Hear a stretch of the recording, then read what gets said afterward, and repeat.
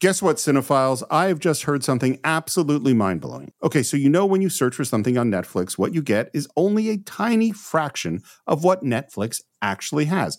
Netflix actually has more than 18,000 titles globally, but only like 6,000 of those are available in the US. So you're missing out on literally thousands of great shows, unless you use ExpressVPN. Yeah, Steve, ExpressVPN is an app that lets you change your online location. So, like, for example, if you're looking for stuff that's from another country, you're based here in the United States, you can actually change your online location to Australia or the UK so you can control where you want Netflix to think you're located. They have over 100 different locations there on ExpressVPN. So you can gain access to like thousands of new shows no matter where you live. And this works with many other streaming services too there. You guys have Disney Plus or Hulu or Max or the BBC iPlayer, which is the one I use. I know I've used ExpressVPN to connect to Australia because I really love this show called Have You Been Paying Attention? I just put myself in Melbourne and I get access to it. You sign up using your email, but you immediately get access to the stuff. I've used the BBC iPlayer to watch a number of shows there on the BBC, like Law and Order UK and others. And sometimes this show Guilty that I love that screens there, when the new seasons pop up, because it takes like 4 months to get them on PBS, I watch them there using ExpressVPN. And it's incredible how easy it is and how simple it is to use. So why should you use ExpressVPN? Well, first of all, it is super fast. That means you can stream everything in HD with no buffering. It works on any device. So I'm an Apple guy, which means I've already installed it on my Mac, on my iPhone, on my iPad, and on my Apple TV. I'd install it on my Apple Watch if I could, and it encrypts your data. Now, this is hugely important because it protects your privacy and your security to keep you safe from hackers. So stop missing out on great TV and get thousands of new shows with ExpressVPN. We got them to give you guys 3 extra months of free use when you use our special link, expressvpn.com/cinephiles. That's expressvpn.com/CINEFILES to get 3 extra months completely free.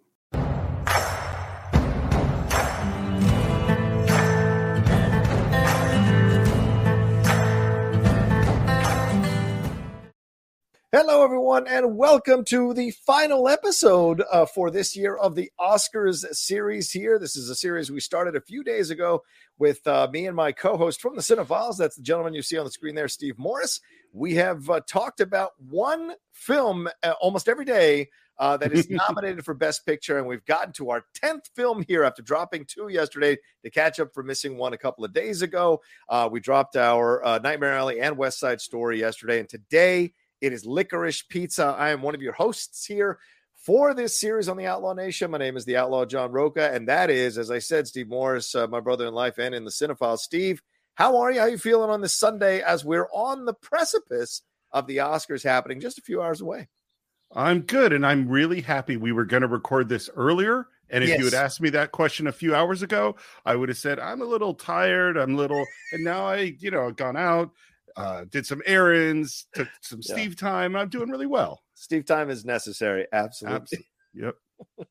Well, as I said, we're talking about Licorice Pizza. Those of you who follow me on social media or follow my reviews, I think you have a good idea of how I feel about this movie. Even tweeted something today because an Asian American activist group came out today and launched a protest against this film because of some of the portrayals here by Asians in the film, and a white character doing an Asian accent for some unknown insane reason.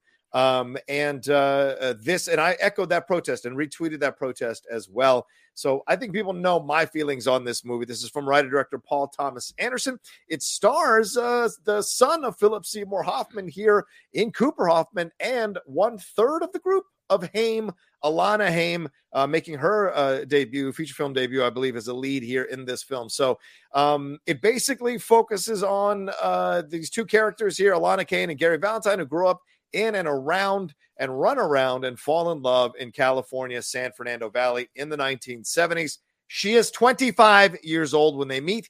He is 15. And when this romance kind of begins, and then when it settles in by the end of the movie, they're still 10 years apart and they've only aged one extra year, or she's possibly older. So we're going to get to that and talk about it. But overall, you know how I feel about it. I want to hear what Steve Morris has to say. Steve, what are your thoughts on Licorice Pizza?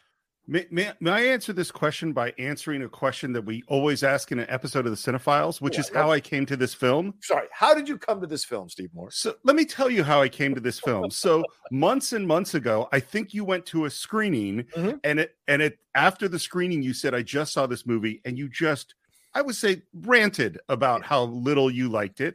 And then you said to me, I can't wait till you see this movie so we can talk about it. And I said, after that review, this is at the bottom of my list. I'm not going to go see this movie. And so I didn't see the movie until the last 2 days, where I watched it over 2 days. And, I was very curious. Am I going to be Team Roca or am I going to be Team Oscars? Yeah. I'm 100% Team Roca. Wow. I totally agree with you. I don't like this movie. I do not understand. I mean, it's like, and you and I both love Paul Thomas Anderson. We've talked about him. Three films. Yeah, 3 films on the Cinephiles. He's an absolute genius. Yes. And I don't get it. I mean, are there things in the movie that I thought, oh, wow, there's certainly a sequence where the movie was totally working, and that's the Bradley Cooper sequence. Yes. For me. But like, I mean, basically, it seems like he was trying to make a Paul Thomas Anderson When Harry Met Sally. You know what I mean? Yeah. Like, it's his romantic comedy. The difference is I did not care about these 2 people.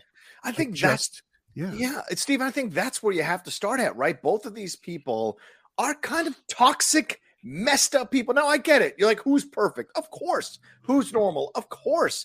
But if I'm supposed to champion these people, I can't champion these people because of some of the behavior that they carry out in the movie. I mean, they initially meet because, she's clearly upset or not happy with her life. He is a 15-year-old kid. She's running the yearbook photography sessions as an employee of the company that's doing that. So she knows that a high school kid is hitting on her, and she's 25 years old. She agrees to go out with him and see him, and they have these adventures and have these conversations and what have you. And she initially makes it clear that they're not going to do anything, but they spend the entire movie absolutely emotionally messing with each other and mentally messing with each other the whole movie.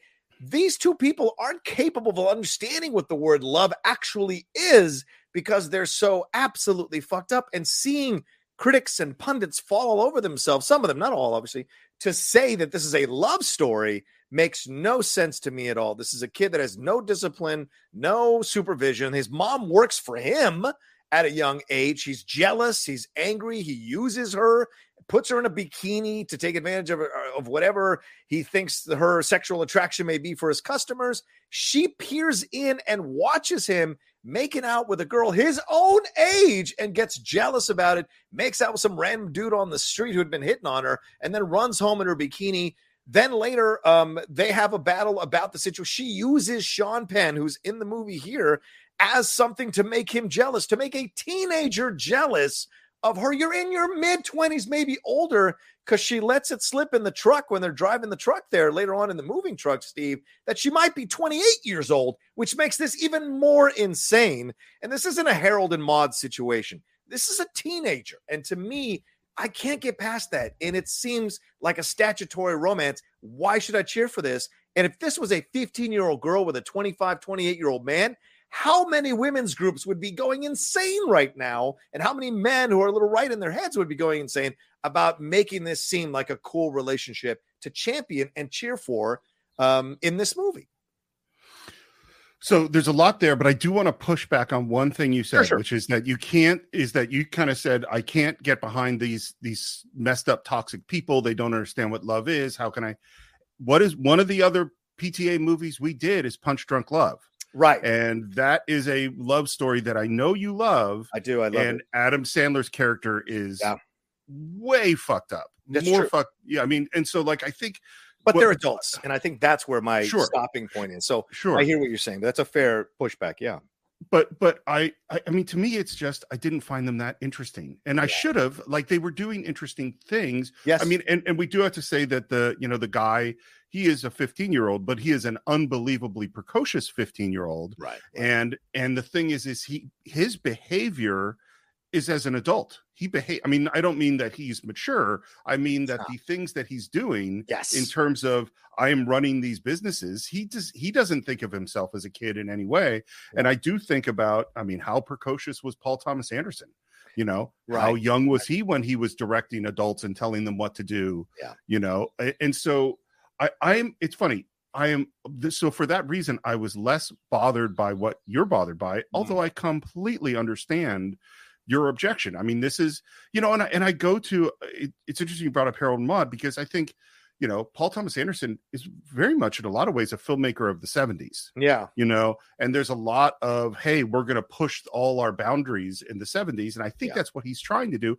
The problem is, again, I don't care. Like I'm writing notes and I wrote, I wrote down this note that said, I don't care about their relationship. And then I stopped the thing to look at the time, and I was 59 minutes into the movie. And to be 59 minutes into the movie and go, I don't care about this relationship, and the whole movie is about this relationship, it's a real problem. You know, I agree with you, brother. It felt interminable in the screening. Once you turn on a film, a screening can become interminable. And that's what it felt like to me watching this relationship. Because I get what Paul was trying to do, or PTA was trying to do with this film. I get that I was supposed to connect. And by the way, I know we should kind of veer into the acting as well. I believed both of these people in what they were doing. I believed in them, in their performances, in their characters, and what they were creating. Let's make this clear. This is a well-directed movie, I would argue. It's just that the central premise of the film and watching their behavior, because yes, what you say is correct. The kid is, he runs these businesses, but he's so jealous and envious, and he uses people. So yeah, you might argue, well, so do adults. That's fair, but his emotional maturity is clearly not there. And she toys with him, and she should know better. Any adult, doesn't matter gender, okay, should know better. Her putting her feet on the desk and seductively talking to the person on the phone to mess with a kid's hormones, it's just like, to me, this is all they did. There was no real genuine moment of love. And even when she's passed out, he actually considers sexually assaulting her while on that waterbed and thinks better of it. And to me, how is that supposed to be an endearing thing? To me, over and over again, it showed me that these people have a lot of work to do outside. And normally I'd be okay if I could find some semblance of understanding with either of these two characters, as you mentioned. And I can't, therefore I can't connect to this relationship. I can't connect to what they're doing in the film. So I absolutely agree with you. Let's move to the acting here. As I mentioned here with Cooper Hoffman, Alana Haim, Sean Penn's in this. Tom Waits has a funny little cameo. Bradley Cooper. A lot of people wanted Bradley Cooper to be nominated for the 7 minutes that he's on screen in this film. Benny Safdie, one half of the directing duo, the Safdie brothers who do Uncut Gems, is in this. John Michael Higgins is in this as a very troublesome character. Christine Ebersol doing her thing in here, as well as his agent. And I think those are Maya Rudolph also, of course, who is Miss Paul Thomas Anderson, is in this as well. Thoughts, Steve, on the acting here from everybody involved overall? Did anybody not kind of impress you, or did you have any issues? I mean, in general, this is a really good cast. Yeah. I think Sean Penn's version of William Holden, and it's so like William Holden's circa network, was amazing. Yeah. I don't understand why it's in the movie. I think the whole Bradley Cooper, John Peters sequence is incredible.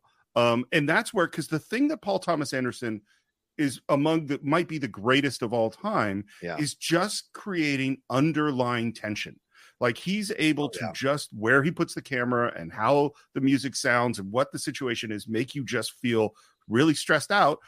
But the only time that was happening was in the John Peters sequence. Yeah. There I was 100% involved in what was going on. I also, by the way, had to re-listen to the Kevin Smith, John Peters story about Superman, because, and what's funny is that the Bradley Cooper character says to Gary about being from the streets, which is what Kevin Smith said that the real John Peters said to him repeatedly. We understand each other because we're both from the streets. And by the way, I enjoy the Kevin Smith Superman story more than I enjoyed Licorice Pizza. So like the other thing, and John Michael Higgins. Yes. I don't, in addition, like let's put aside for the moment that it's offensive.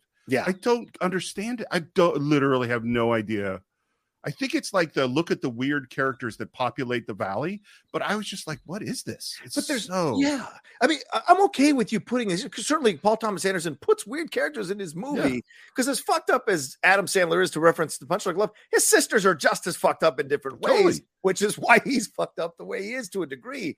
It is, he takes responsibility, but also the family influences push him in certain directions as well. Yeah, a character like this, the John Michael Higgins character, he speaks in an Asian accent, and these two Asian, he does it twice with two different Asian women, literally exchanges one for the other as the film goes on, and there's no conversation about it. There's no touching base about it, and he's a business partner to this kid, so he isn't like just some random character. He's actually a business partner of this kid who is helping this kid. So it's an important character in the movie, and there's no comeuppance. And I've seen some people push back, go, well, if you have a character like that, it doesn't necessarily mean you approve of that person's point of view.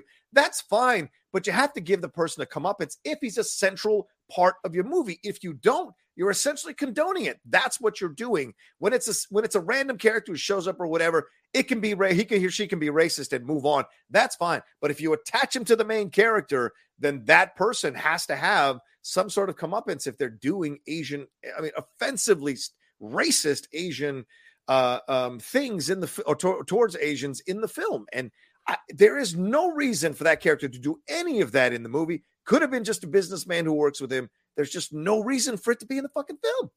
So I don't think at all bad characters have to have a comeuppance. I think there's plenty of times that people could be a racist or an asshole or a serial killer and have zero comeuppance in the film. Okay. I don't have a problem with that.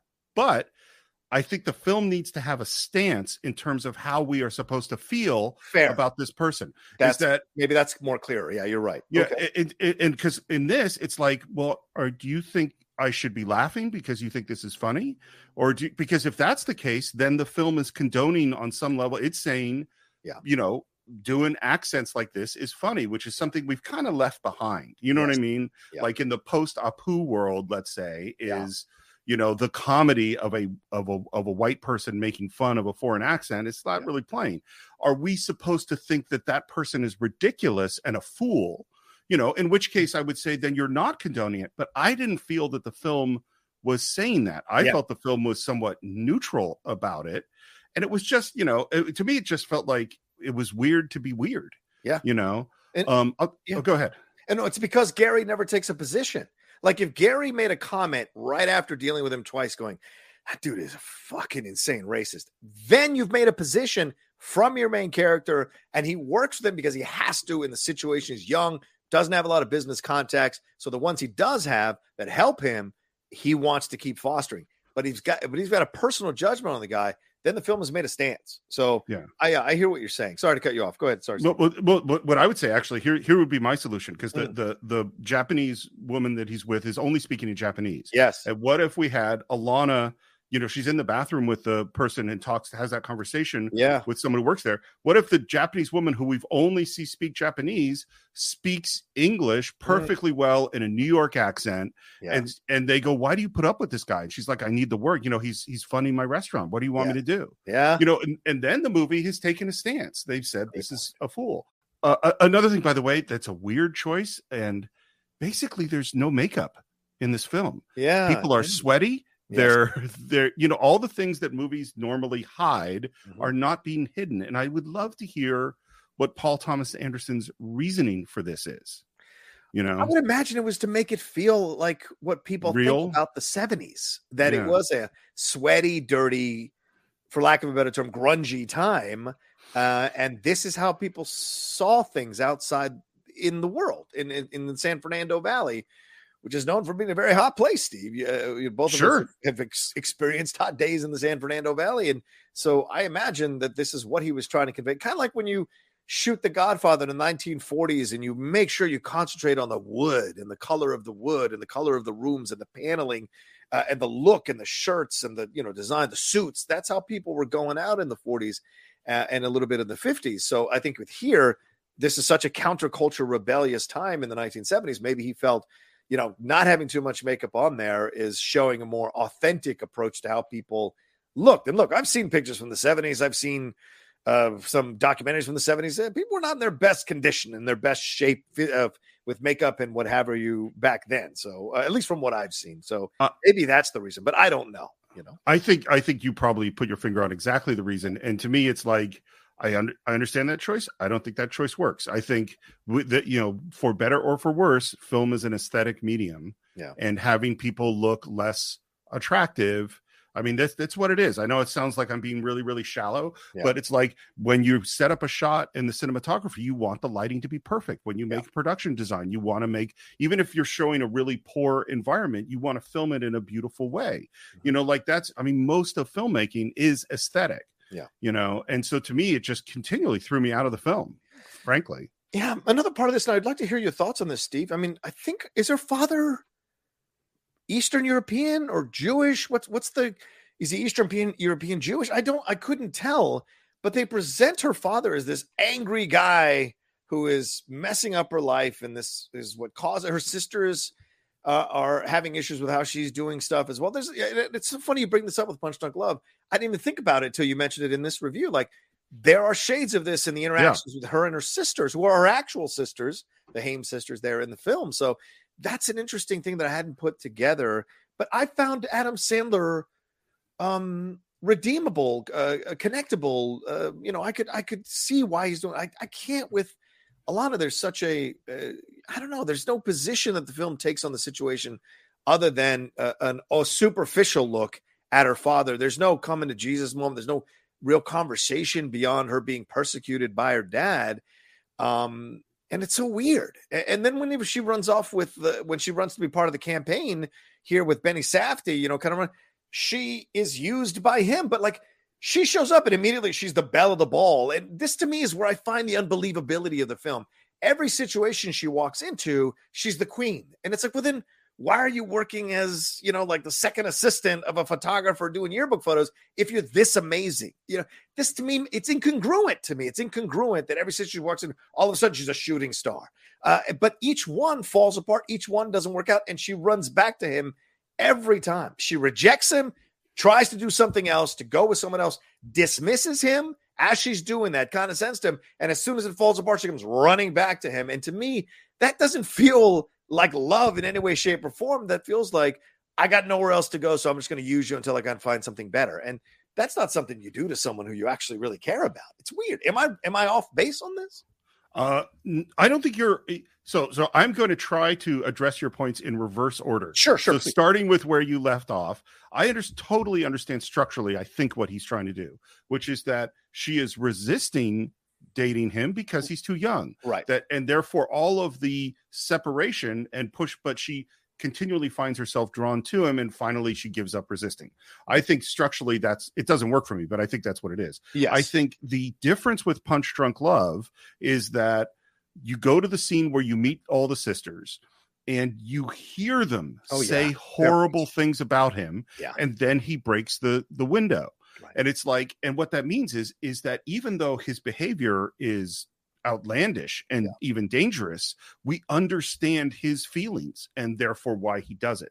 And that was what was missing to me, the connection between, and particularly, and now to go back to your first point, I don't know where he's from in terms of, he seems like he's from Europe somewhere, the dad in the family, but I don't understand those relationships in the family. I don't understand what the family's expectations for her are. Yeah. And I don't understand how she feels within those expectations. Like, because you have the scene where she has the guy she's dating over who says, I can't say that because I'm an atheist. Then she goes outside and says, what does your penis look like? Which is a weird scene.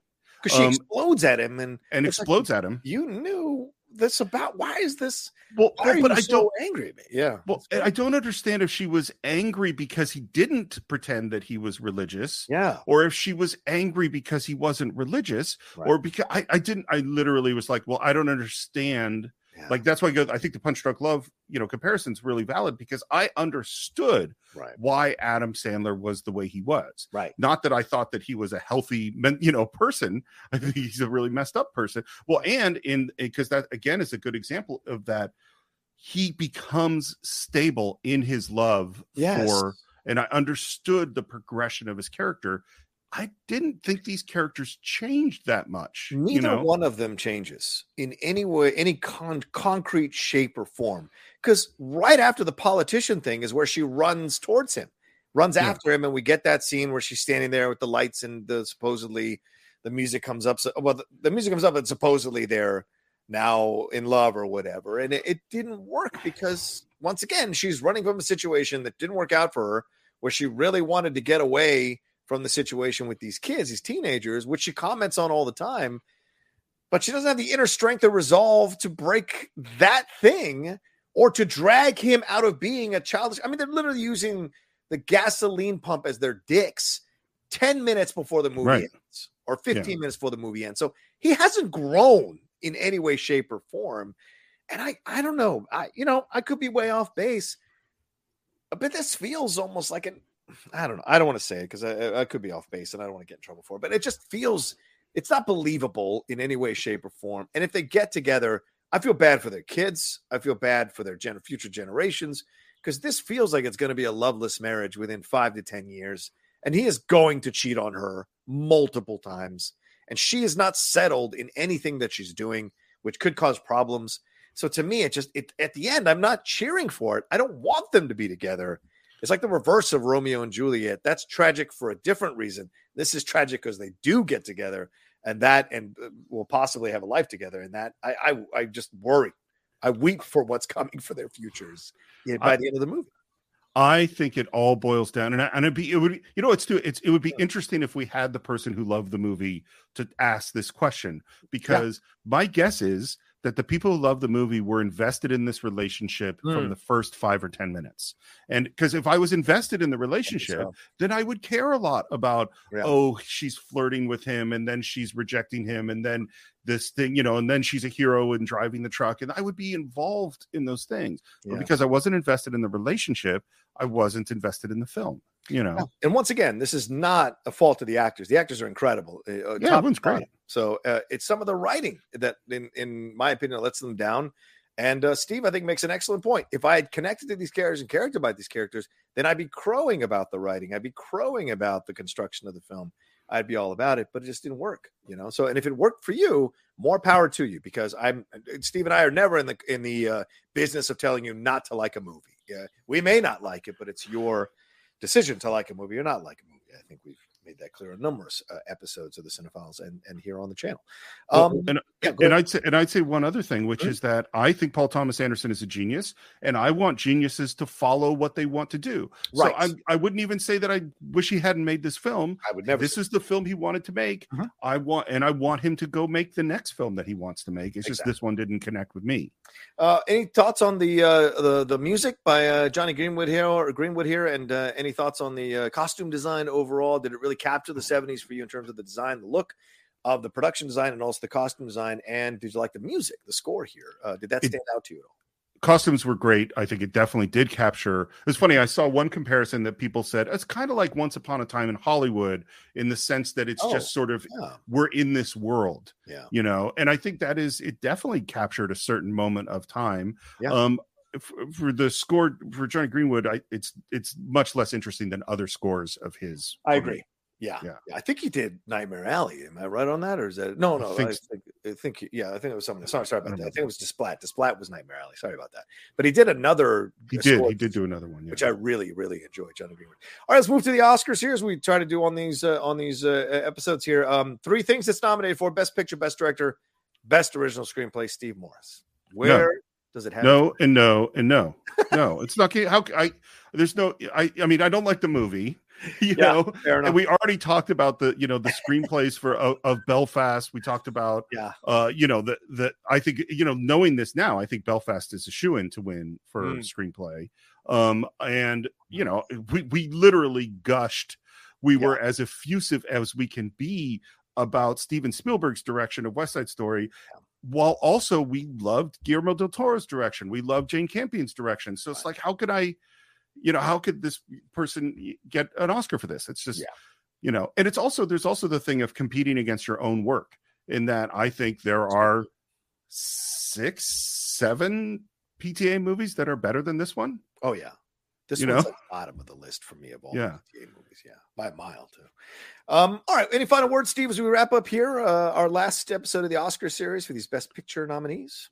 I'll tell you something that you have given, a gift you have given your friend Steve Morris. Okay. I'm way more interested in the Oscars this year because I actually spent a lot of time thinking about it. I've seen all the films. This is the first time I actually saw the films in a while. Okay. And so now I'm like looking forward to watching the show.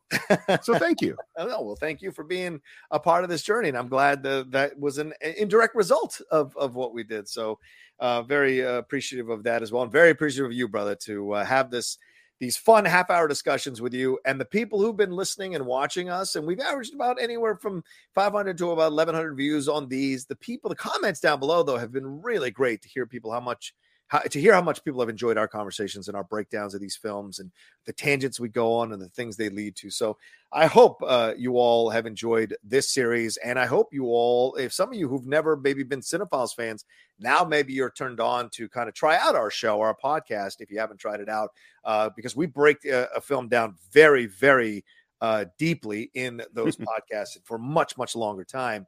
And enjoy doing that. We've been doing it for 6 years. So please come aboard the Cinephiles train here, and I'll put the description or the link rather in the description of this video as well. All right, Steve, thanks again. Here we go. This is the end. Please tell people where they can find you and everything got going on.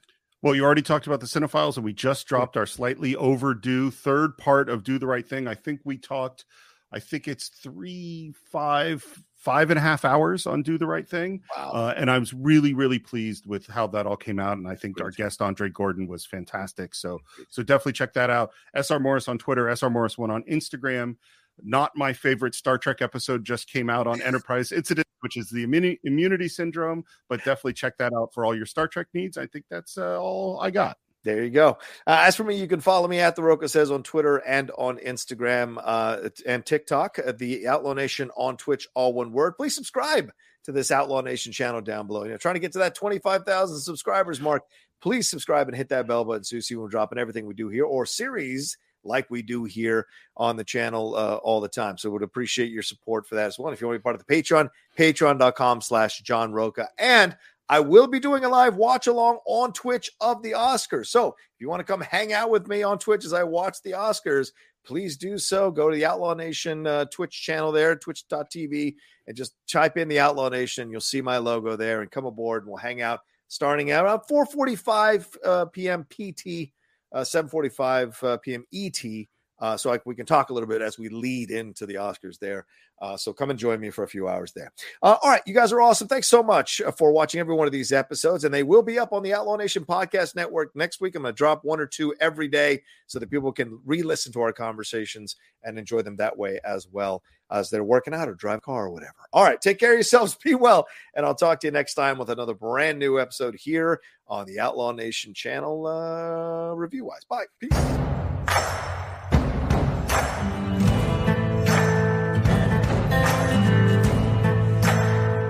A new year, time for new growth. Grow your education and skills with Herzing University. Our online behavioral health programs fit your schedule and time. From an 8-month diploma program in health and human services to a 36-month bachelor's in psychology. Grow your behavioral health career with us wherever you are in your education. Your future starts now at Herzing University. Visit us online at herzing.edu or text health to 85109. Online at herzing.edu or text health to 85109.